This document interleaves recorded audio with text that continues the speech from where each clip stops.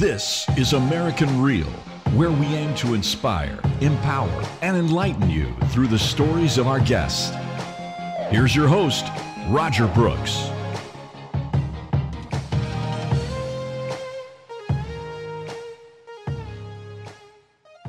Now, on your website, you're listed as a fear fighter. What do you mean by that? What is your definition of a fear fighter? So there are all kinds of ways that fear sort of breed this paralysis in an organization and in our daily lives. What we do at Courageous is really help people understand what those fears are and what's driving those fears. So there are three ways to sort of fix that, right? Number one, when you have a knowledge, that takes some of that fear away. When you have faith, so the other thing that we do at Courageous is we help organizations and people get that faith back. All of a sudden, you've got knowledge, you've got the faith to make a decision and to take action. And that last piece is that action. All of a sudden, with knowledge, faith, and action, you have the ability to sort of take the fear away.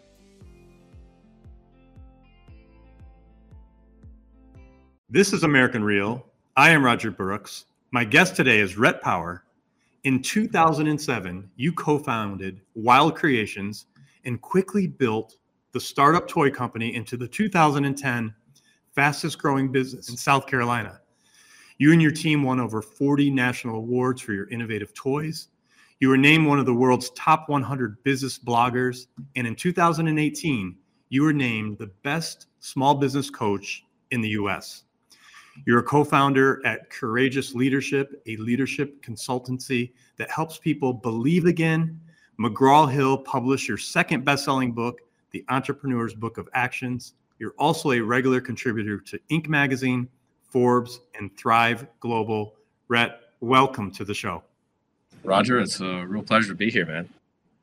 It's awesome. And we were talking a little bit offline, and one thing I just have to share, it doesn't happen that often, but we're both the same age. We're both 51.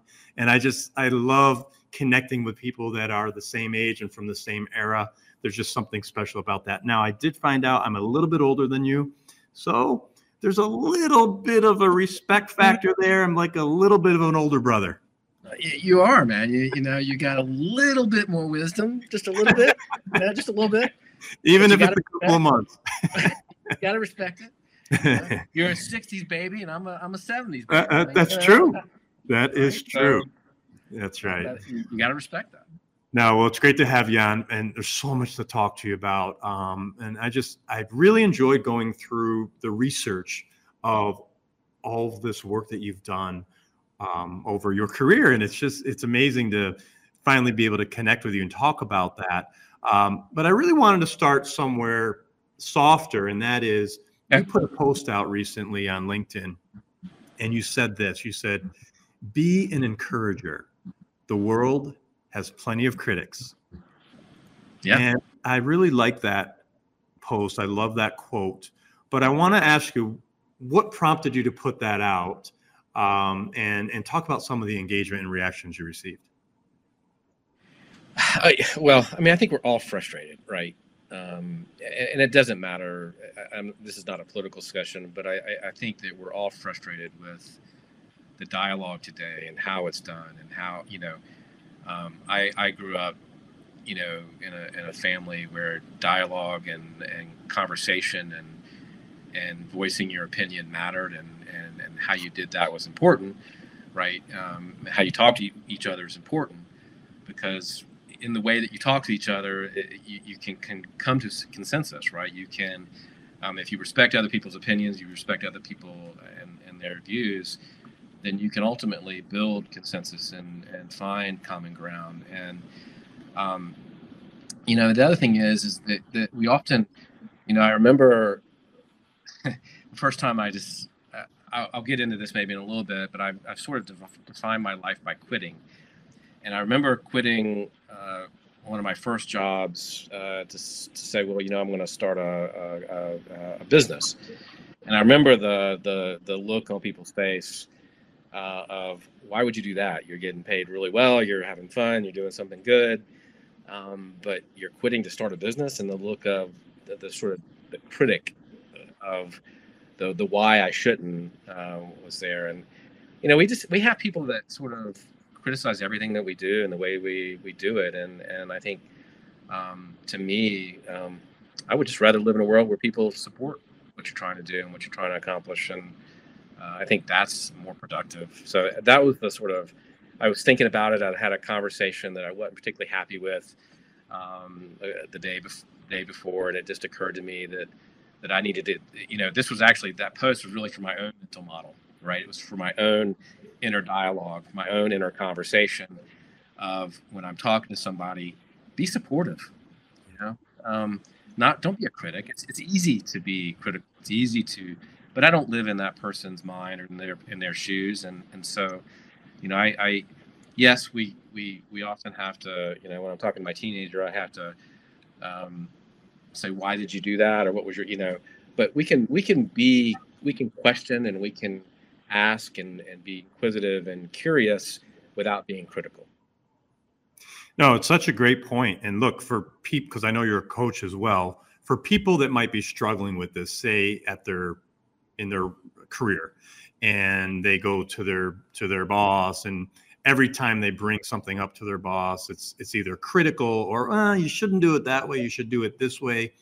What do you say to people? How can we help some of those people today? I think you just got to keep trying, right? Because if you're trying to change your boss or change somebody in your family, we've all got people that are difficult in our families. We've all got difficult people in our lives. There's not one of us that doesn't deal with that in some way. I think you just have to keep smiling, keep trying, keep encouraging, and be that person, and don't let it get you down.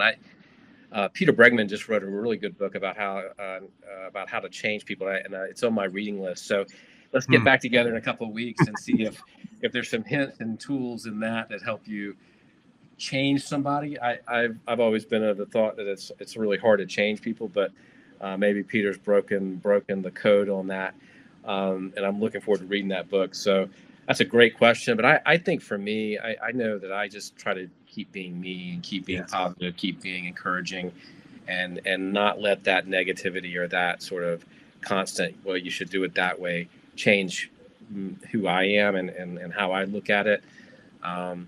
And because that's a person you can still have to deal with. And so keep trying to be you. And I think, hopefully one day you get a breakthrough.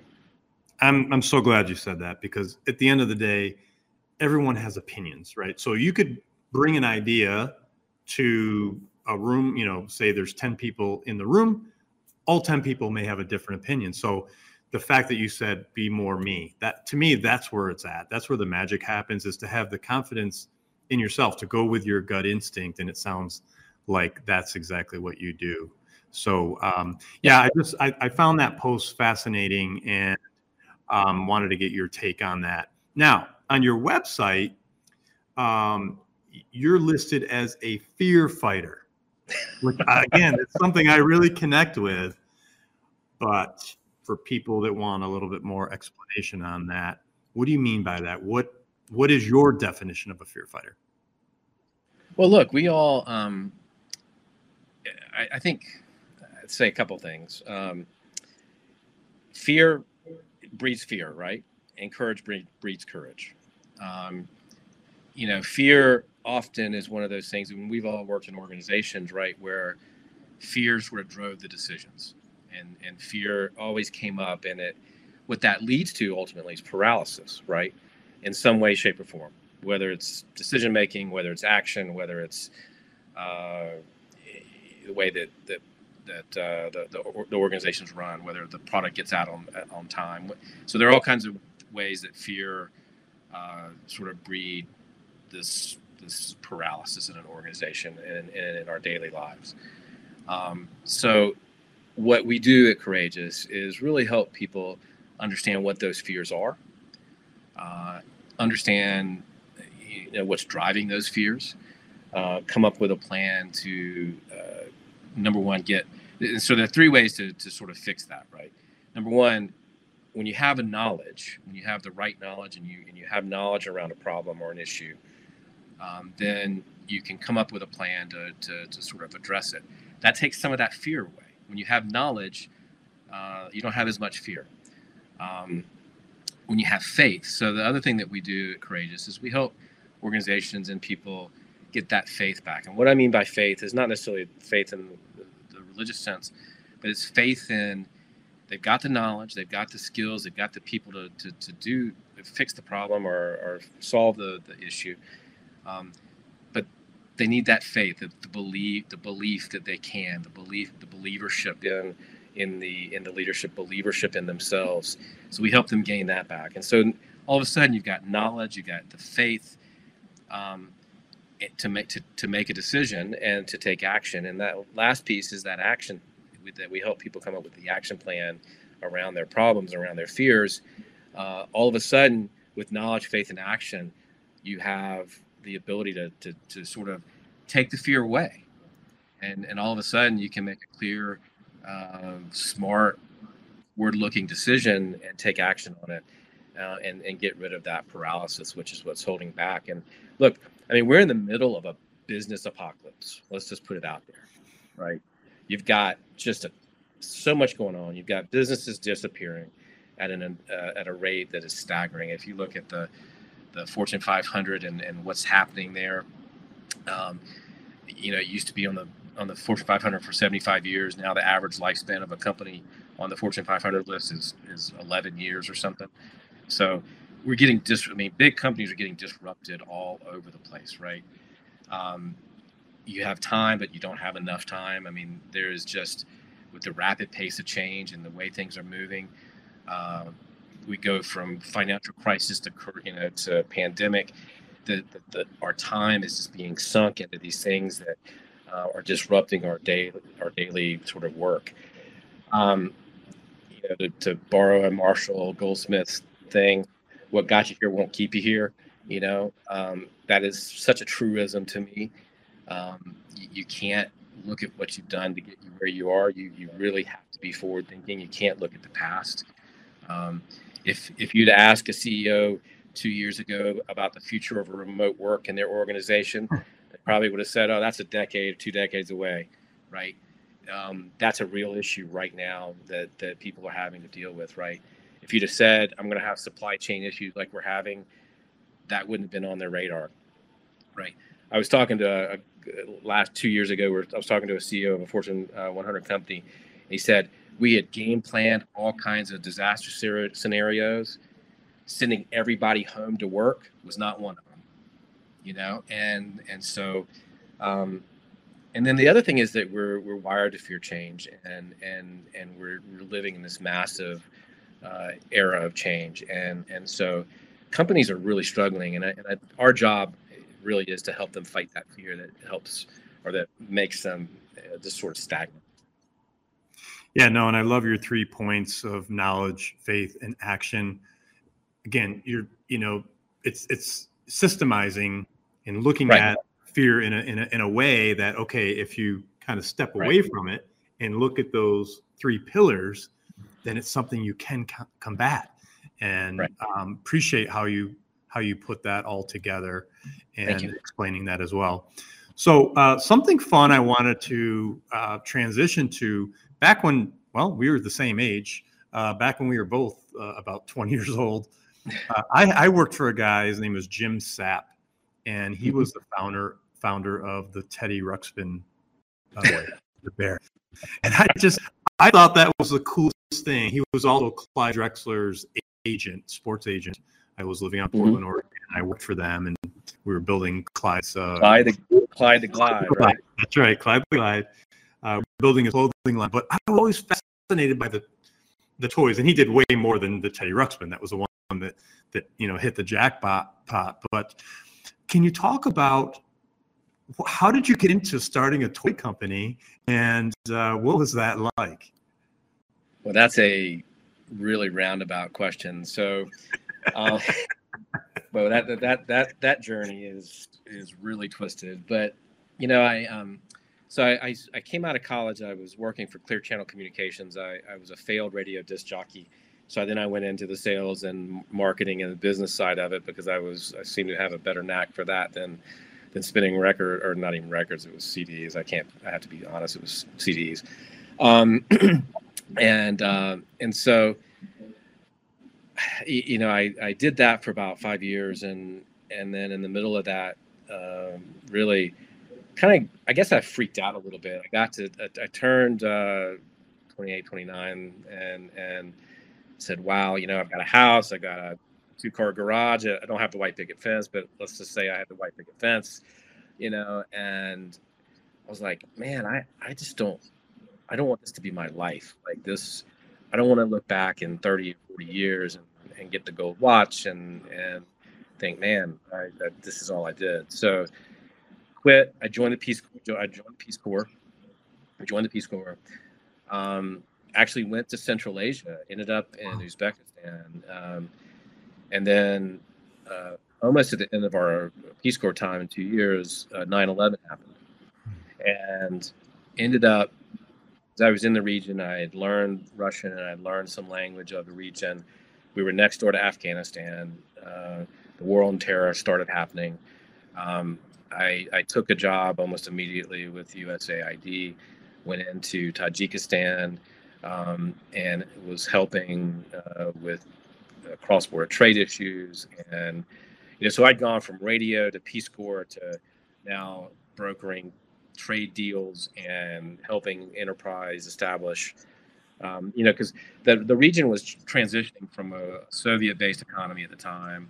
It was only about 10 or 12 years removed from the wall, the Soviet Union collapse. So they were still struggling with, changing to a market-based economy.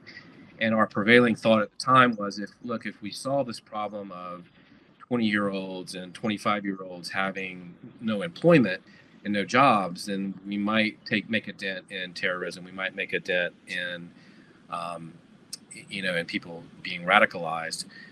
So we were, charged with helping those businesses thrive and grow, and setting up the regulatory environment in those countries of Central Asia to sort of help that. And did that for about 7 years, and it was 6 years, and that was really fulfilling. I enjoyed it. I got paid to live and travel, and actually do good work. But around 2006, I'd been having conversations with a colleague, and he and I were the business people in the group, and we started talking about something else, and we started talking about looking for something else and doing something else and creating our own business and our own legacy. So I got that itch again to move. And so we quit those really great jobs that were helping and serving, to come back to the States and start looking at what was next for us in terms of a business. And we looked at everything. I'm going to tell you right now, we looked at everything. We even looked at a dead body removal company that was fascinating, had a great EBITDA, had a $3.5 million EBITDA, had contracts with state and local governments to remove dead bodies, which is a little weird, a little morbid. He had a patent on body bag technology. It was a great business. Could not get excited about it. We found this little one product toy company in Myrtle Beach. Older guy, didn't go to trade show. He just went to like pet shows every weekend, consumer product shows every weekend, and sold his little one product aquarium thing. And we fell in love with it. We bought the company, we bought the thing, and we ended up, it took us a few years to get the right model, but we knew it was a toy business product. We knew it should be in toy stores. We'd gone to some of these shows with him, and we saw how deep every week, 6 or 7 kids deep at his booth. And so we bought that company, we scaled it, we learned how to scale it, we learned how to do it, we learned how to manufacture the product. And we had a lot of help from our friends along the way, but just that sort of launched us. In 2009 at Toy Fair, we got our breakthrough. We got Brookstone, and we got Toys R Us, and we went from a struggling $100,000 company to a $9 million company, in a matter of a couple months, and it blew up, and so.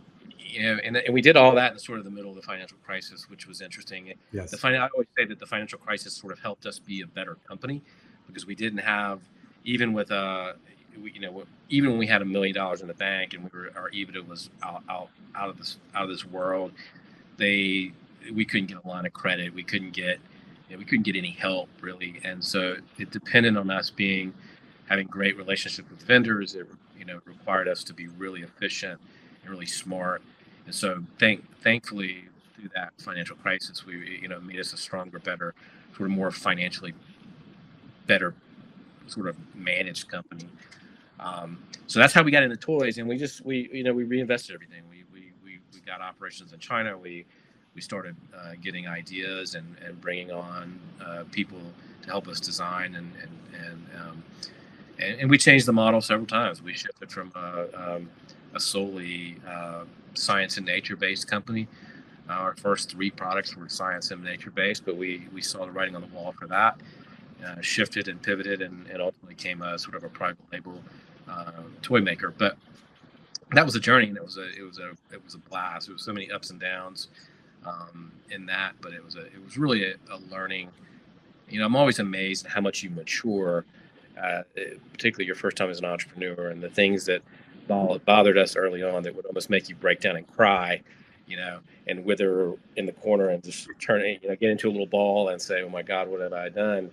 To, "Oh yeah, we can solve that," and not even losing a bit of sleep or having a bit of stress about it. Wow, fascinating how you got into it. Fascinating how the company grew. Sounds like there was a little bit of timing luck there, which was awesome. What ended up happening with that company? We sold it. We in 2014 had an opportunity to work with this company out of New York, a private equity firm out of New York, to buy, and they had some designs on not only the toys but our manufacturing capability. They were more interested in gift and in the gift market, and so a lot of it was to buy the capacity. I mean, they kept the toy stuff, but they took a big hit when Toys R Us closed, and some of these other. I mean, the market's really, really struggling, and I don't know that we would have survived this wave of massive change. But anyway, yeah, we got an exit, and again, it was one of those moments where it was time.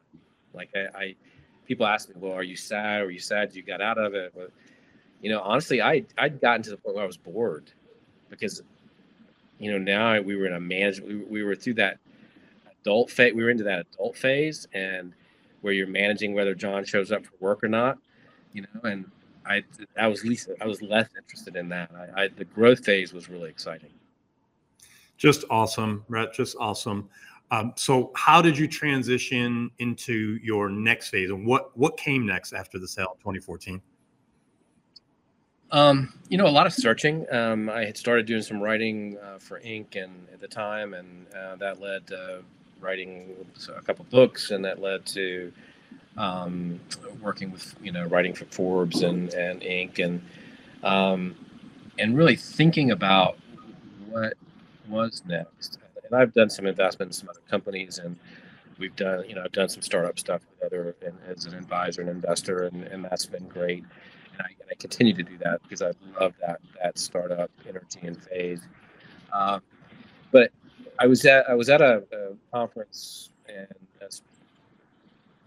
with Mark Thompson, who's a longtime coach, and started looking at coaching because I had good advisors, and that I kept getting drawn back to that, and I had been a teacher in Peace Corps at a college, and I thought a lot about that, and that I liked the helping people and helping them open up their thinking to other possibilities. And so coaching, that's what happened. And then at first it was more broad. It was, well, let me kind of wear a couple hats. I can be a consultant because I can come in and I can help people with a product, or I can help people with a marketing challenge or a structural problem in the company. And it was less about the coaching. I wasn't sure what that was going to look like, but as I grew and matured and learned what I really, where my value was, it's gotten a lot more narrow into that coaching side, which is the leader. And that's what we do at Courageous is that really helping people break through the barriers that are holding them back. And that's where the focus is now. And it's really with high performing companies and companies that are already doing really good work, but can find that other gear. We all have another gear, right? We all have a next level where we can operate, and we don't operate in that gear very often. But we need to be operating in that gear, particularly with the environment that we're all working in now. We have to be operating in that other gear a lot more. Yes, no, I totally agree with that. And again, we're broadcasting on LinkedIn, where there's a lot of business people that are in need of coaching help. Who is your ideal client? Who are the types of people that you're able to help? I love people who are athletes who are coming out of a professional athletic situation or something, or been athletes in college. People who understand the value of coaching and understand that how much coaching can really help you find that other gear, find that other level.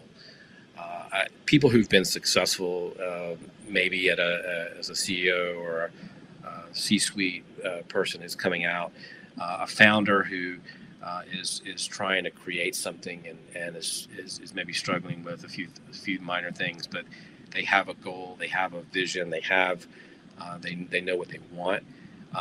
I can just give them that little bit more to help them get there. So that's my ideal client. I don't put a title on it as much as I put on, somebody that's high achieving, that is got a lot of it in place and is doing really well already, but wants to get to that next level. That's the ideal client. Obviously, it's taken a while to get there professionally. I've had to sort of learn and study and learn and be guided by other coaches, and I've had to coach people who are not at that place, and that's okay. But I know that being a former athlete, being and actually founding companies and working at a high level and needing to work at a high level, that's where that's the exciting work. So you've mentioned athletics now a couple of times. What was your sport? I was a wrestler. So no kidding. Yes. Wow. Now that's not the professional type. Right. Not the what was it, WWE? WWE. Yeah. No, wrestling's a fascinating sport, and I've had friends that have wrestled and have always been interested in that. It actually works with some people that have wrestled. What is it about wrestling in particular that, because I know many wrestlers are high achievers, there seems to be some connection to that. What did you find in your wrestling, training and the coaches that you had? What is it about that? Is there something there that's a little bit different than other sports? I'm just interested and intrigued. I don't know, but I've done a lot of thinking about that from a sort of inner work and personal work on myself to understand myself a little bit more. What I realized about wrestling, and I still do, is for what it did for me was, and I've sort of continued this throughout my whole life. It's an individual sport, but you've got that team that you have to support and you can't let down, right? Your individual performance is important to the collective. It's important to you for your own ranking and your own record and all that, but it also has bearing on the rest of the teams.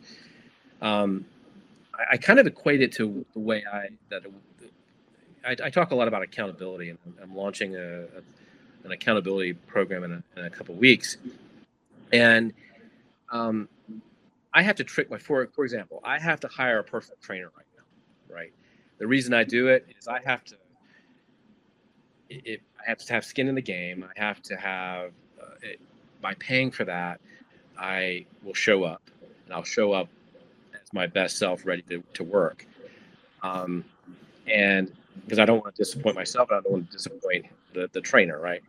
And it obligates me to mentally to do it all, because I'm not self-disciplined enough to go out there and work on my own and do my own thing and to do all the workouts and all that stuff that I need to do. So I have to trick myself to do all that. Wrestling was sort of the same way, right? It's there was a team aspect of it. You got to show up to team practice. You got to wrestle every week to get your spot.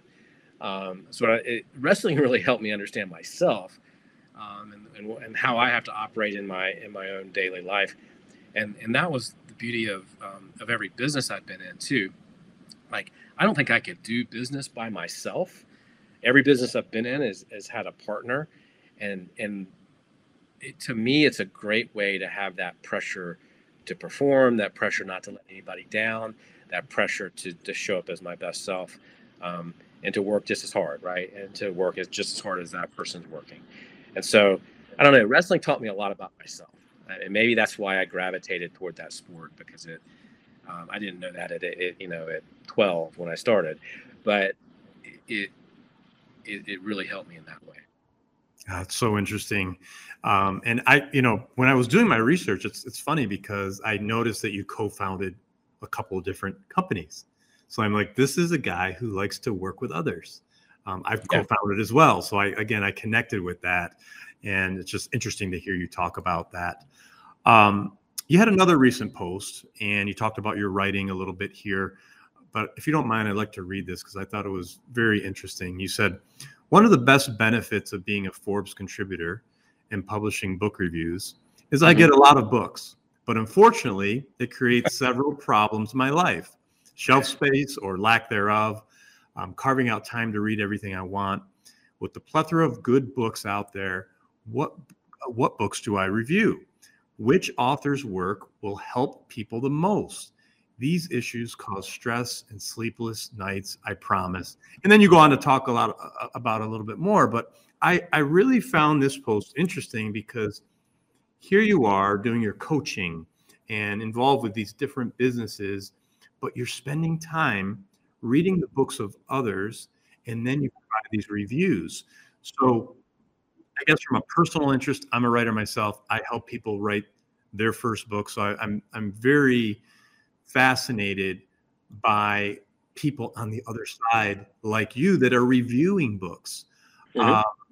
But talk about that a little bit. Where does that passion come from of wanting to read, review, and then post about it?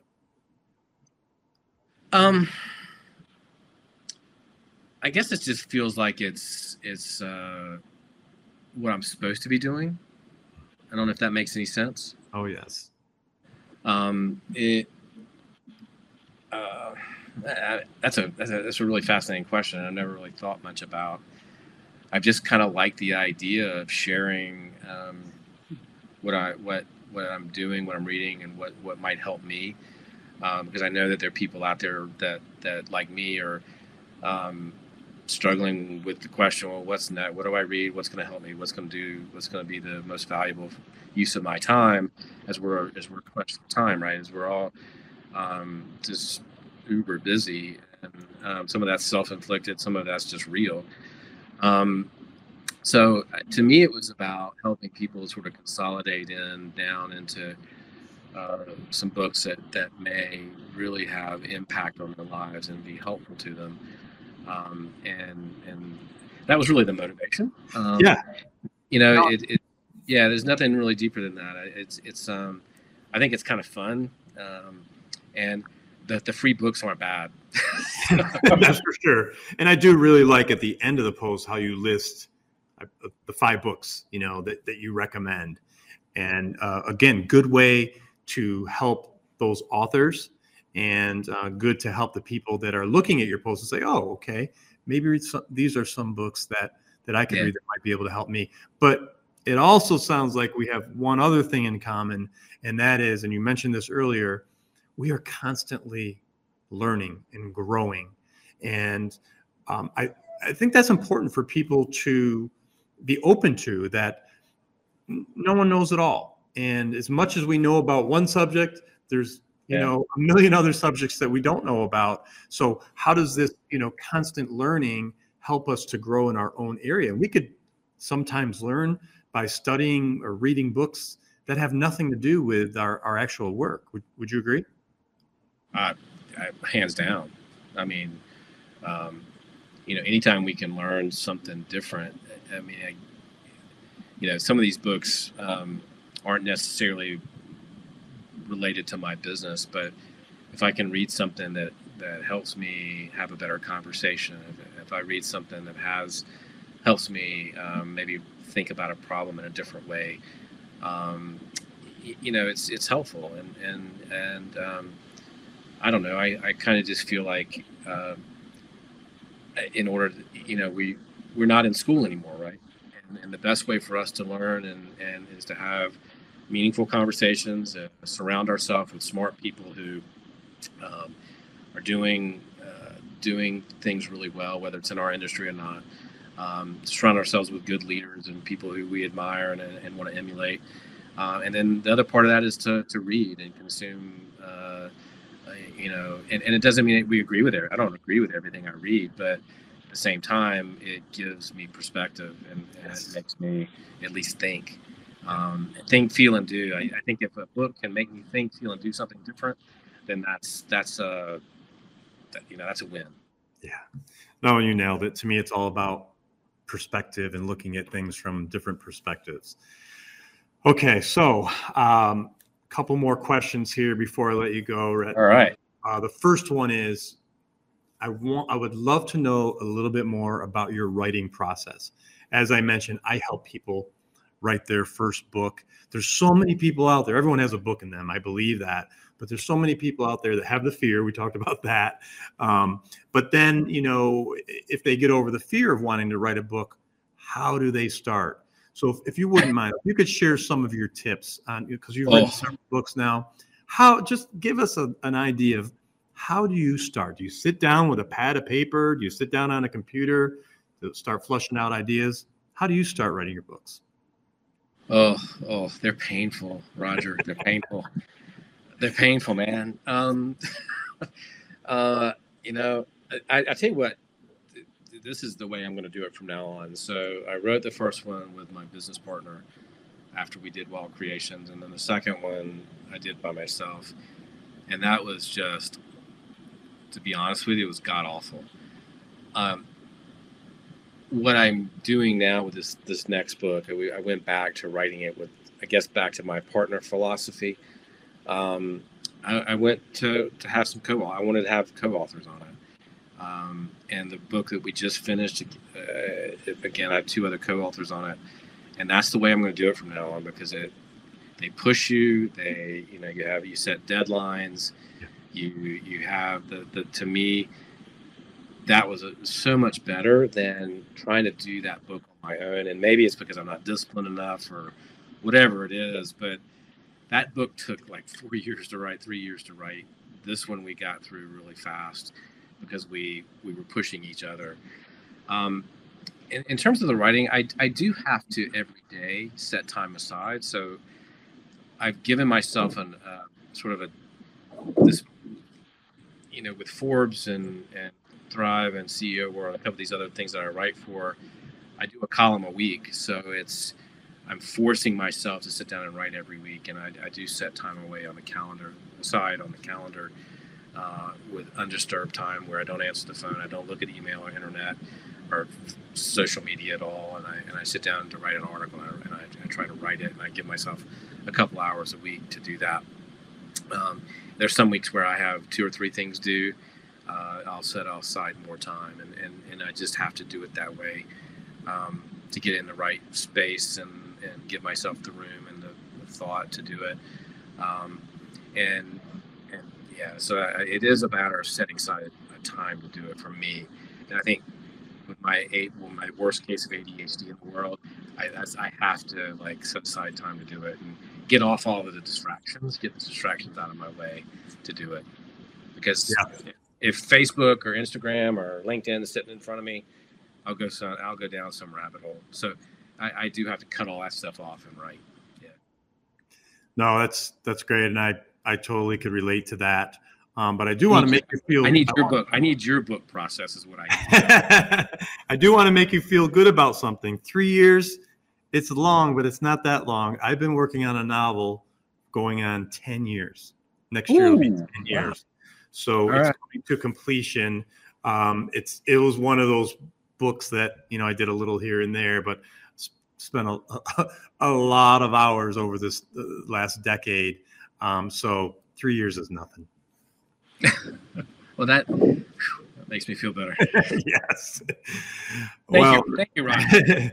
Absolutely.